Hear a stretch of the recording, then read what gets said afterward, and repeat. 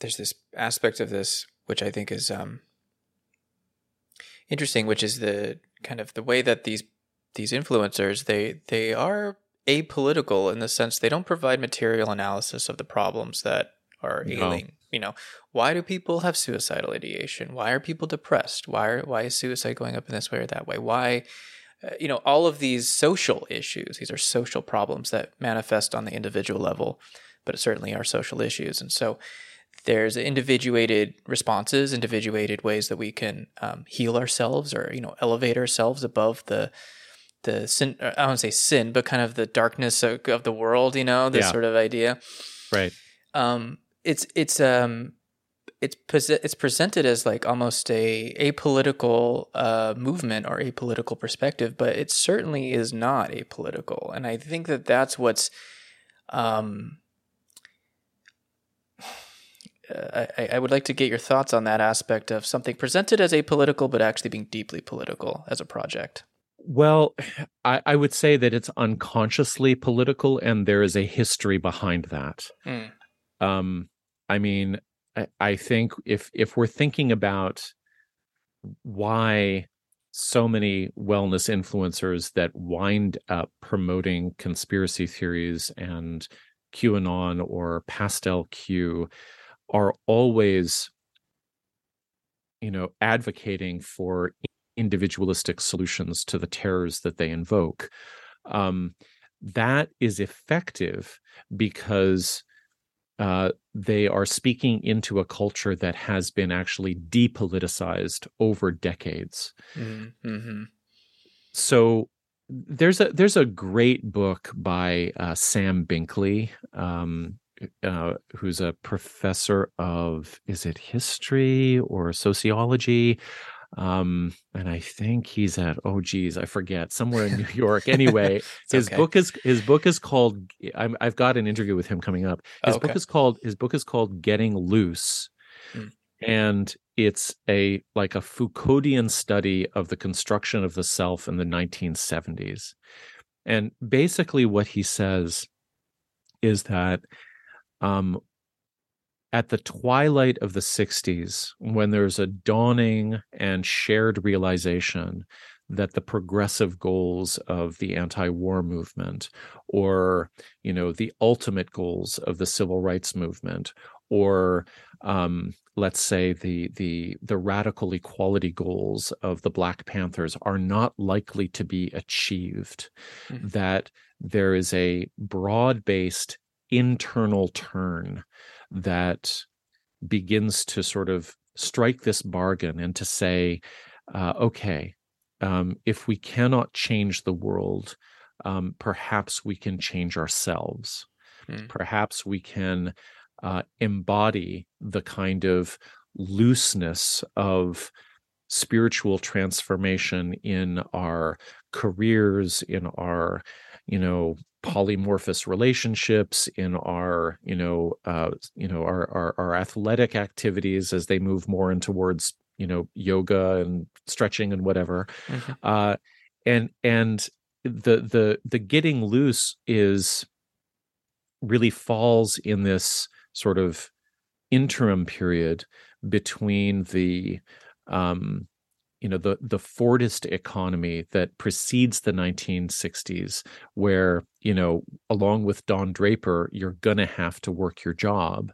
And then the social tensions of the 1960s, closing in on people with this demand of, we have to change the world and we have to change it now. And Getting Loose is a response to all of that. And it was a really important book for me to read because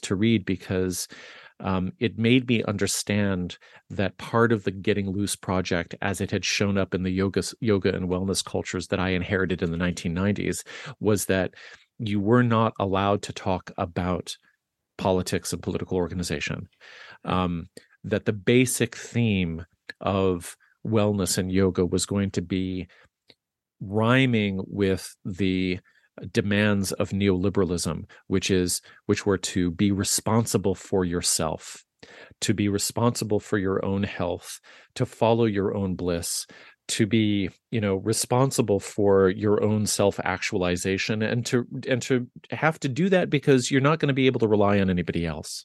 Hmm. And in our book, actually, we have this tracking of articles in Yoga Journal, which is kind of like the trade magazine for the yoga industry, and it has been for about 4 decades. Hmm. Uh, and what we wanted to see was like, at what point did this magazine touch on politics?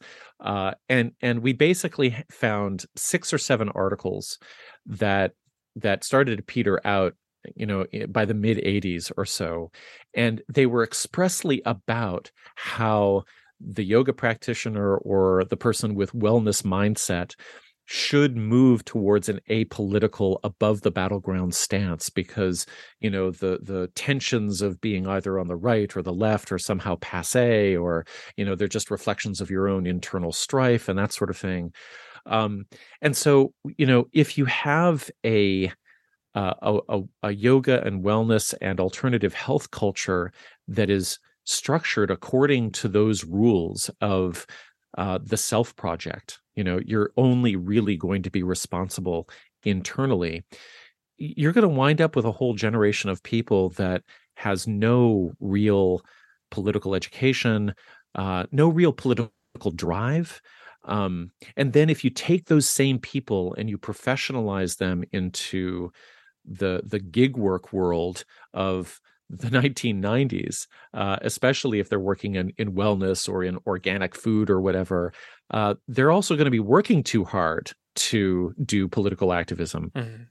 Um, and so I just think that, like, when I mean, there's this thing where in 2019 there was a year-long effort in New York City uh, that was trying to unionize yoga teachers, so that there could be some sort of living wage standards, so that people could apply for benefits if they were full time, so that conditions could improve, people could get paid for travel time and stuff like that. And they got really far along the way, down the road, talking to, I don't know, the Teamsters or one of the organizing forces in New York City. And they were about to vote, I think, and then the pandemic hit. And I think everything fell apart. As far as I know, the studios closed. Nobody was meeting.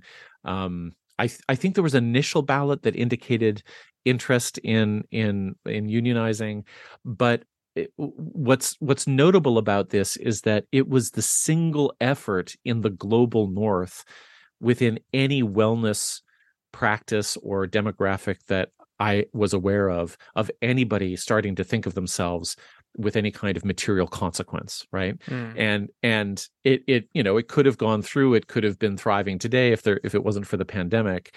But what happens is that um, the yoga and wellness worlds become vectors for right-wing neo-fascist conspiracy theorizing, not only because they might the individual members might be attracted to body fascism, for example, or to the fantasies of purity and pollution. That's in there too, but it's also that they actually don't have any political resistance or resilience to spare when it comes to a powerful movement rolling through their demographic, right? It's Mm-hmm. like, for the first time in a long while, the yoga and wellness community was sort of told, oh, you can get yourself involved in politics by, you know, amplifying your ideals of bodily sovereignty and your fantastic capacity to boost your immune system, which will mean that you don't have to let the state vaccinate your body, which is sacred and all Mm-hmm. that. So Mm-hmm. so it's like, because the thing about depoliticization is that it creates a lot of boredom too, right?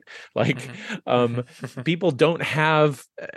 I think people don't have sort of over time a clear grasp on what they want to do in their lives and their communities. There's only so many green smoothies that you can drink before you go, okay, now what, right? Right. And so I think that the pandemic opened this doorway for a depoliticized demographic to be swept up into this very exhilarating, um, premise that they could participate in, defeating the deep state, and Yeah. it was very effective. Yeah. This you mentioned this, but this concept of body fascism, and I wanted you to describe that, but I just want to reference something here because it reminds me of two things, which is I had an interview some months back with a journalist named Arun Gupta who talked about mass Yeah, shootings in the United States and how fascism, he described it as a corporeal ideology. It's an ideology very much fixated on body, on the yeah, body, on bodies. He was referencing Trump. Trump's always talking about people's bodies, talking about how disgusting they are, how this or that. He's using really, descriptive terms. And even when he's not talking about bodies, there's often an element of body in it, like some kind of descriptor of something being horrific or just, you know what I mean? There's this language he's using. he's obsessed, right? He's He's completely obsessed. obsessed. Yeah, Yeah. and rightly so, because Mm-hmm. I mean, let's be honest. I think he probably exists on the daily in a sense of bodily terror, right? Yeah. There are many things that he has to deal with, I think, internally. Yeah. um, I think there might be chronic pain. I think that from various reports that the effects of long-term drug use have been very difficult. I mean, this is a guy who has to put himself together to perform Donald Trump every single day. And that almost takes on a sort of metaphysical necessity, right? Mm-hmm. Yeah, exactly. I don't know what it's like to be a Donald Trump per se, but I can't even put myself in that headspace. But this sort of thing that is a fixation within health and wellness cultures of the kind of ever perfect, you can continuously perfect your body, through rigorous discipline. You see this in weightlifting subcultures. You see this in again these yoga cultures as well. So I see this emphasis on the body, and within this sort of so-called apolitical space, it's quite political. And I think there's something about fascism as a coherent and cohesive political movement that seems to be emerging on some level, or sort of proto-fascism in the United States and elsewhere, kind of capitalizing on or taking advantage of what we think of as an apolitical movement as being actually quite political. There is something about fascism that takes advantage of the apolitical. Yeah, absolutely. And it takes advantage of basic bodily anxieties and inferiority complexes. You Mm-hmm. know, when I think of body fascism in its sort of originary modern form, I think of listeners can Google Eugene Sandow, but it's a strange spelling. It's Eugen, and then Sandow is Sandow. And if you just bring up the Google images, you'll see an incredible dude. He's Prussian. Mm-hmm. He has this barrel six pack chest. He's not developed in the way that a Schwarzenegger or a modern bodybuilder would be developed. I don't think that he had all of the sort of bells and whistles for that, and certainly not the resistance exercise equipment. But this was pretty much the original modern strongman bodybuilder who was extremely fond of posing like a classical Greek hero, complete with fig leaf and sandals. And what's interesting about him is that he was very vocal about why physical culture was essential in his view Mm-hmm. to the health of humanity, but specifically to the health of the nation state. He was very much driven by the concern that was raised by American eugenicists. And actually, he renamed himself Eugene after the term eugenics, which is kind of on the nose. But Yeah. he was very taken by the mathematics of American eugenicists who were looking at immigration figures and wondering what was going to happen to all of the white people. Does this sound familiar?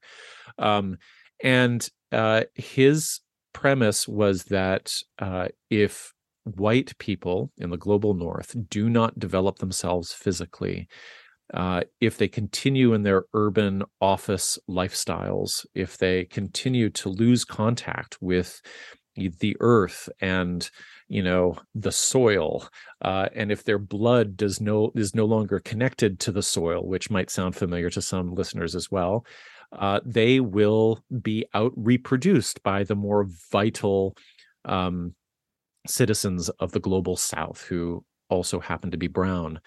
And so he was like really obsessed, as most physical culturists were, with a kind of racial suicide that he felt was being caused by modernization, which not only was about, urban lifestyle, but it was also about the weakening effects of, Jewish interventions like modern medicine. Mm-hmm. So there was this fascination with the organic, there was a fascination with the natural, there was a fascination with the sort of, self-contained and sovereign power of the body.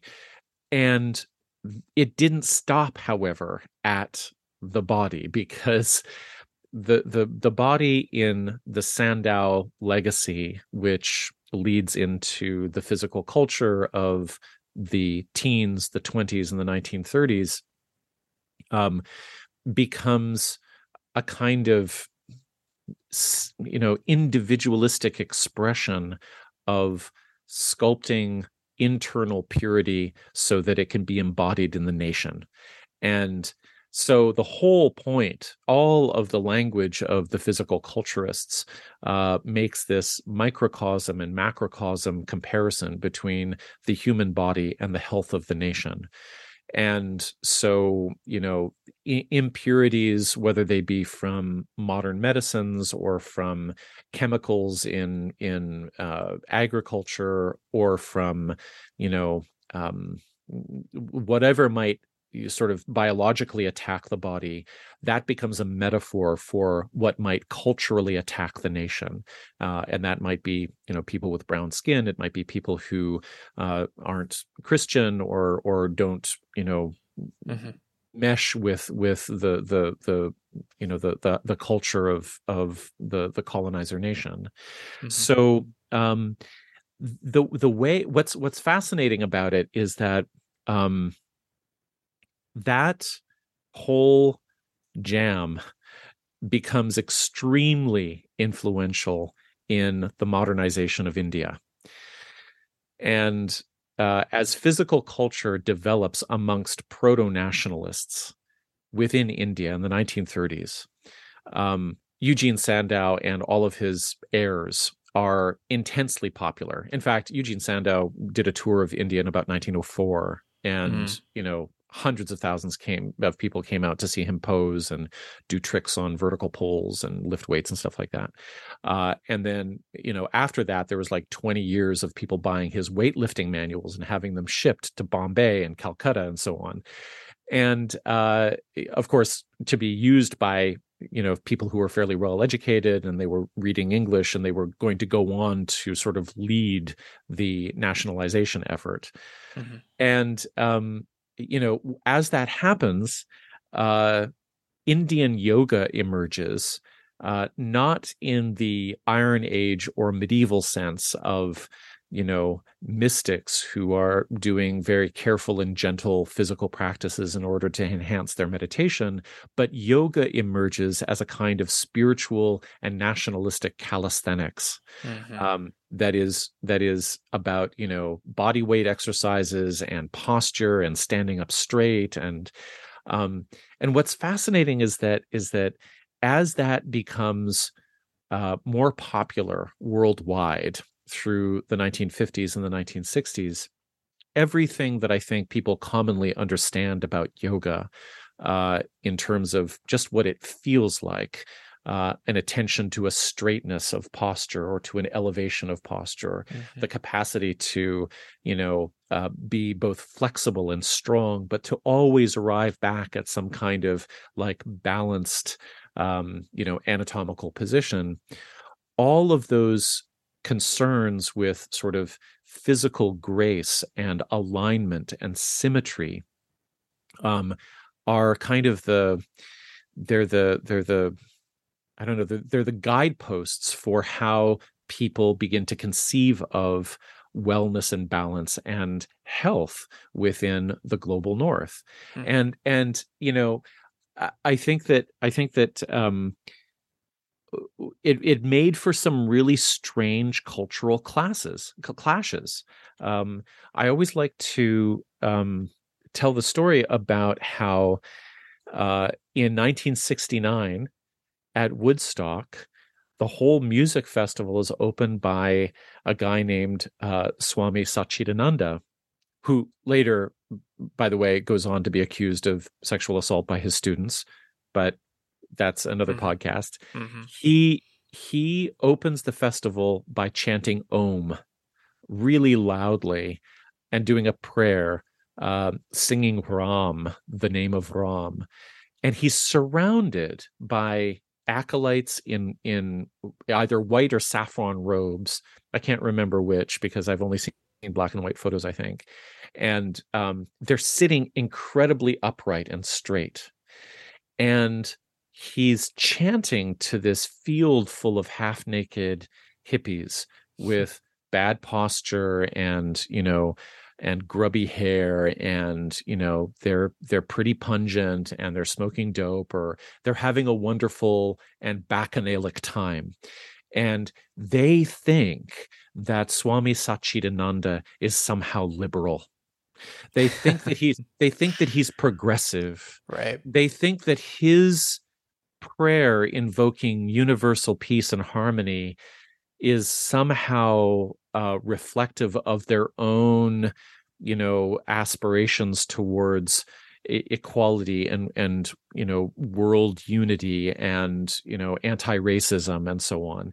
And it's just not. He's coming from an environment of nationalistic fervor in which yoga is kind of like a soft politics of piety and cultural, I would say, like discipline Mm-hmm.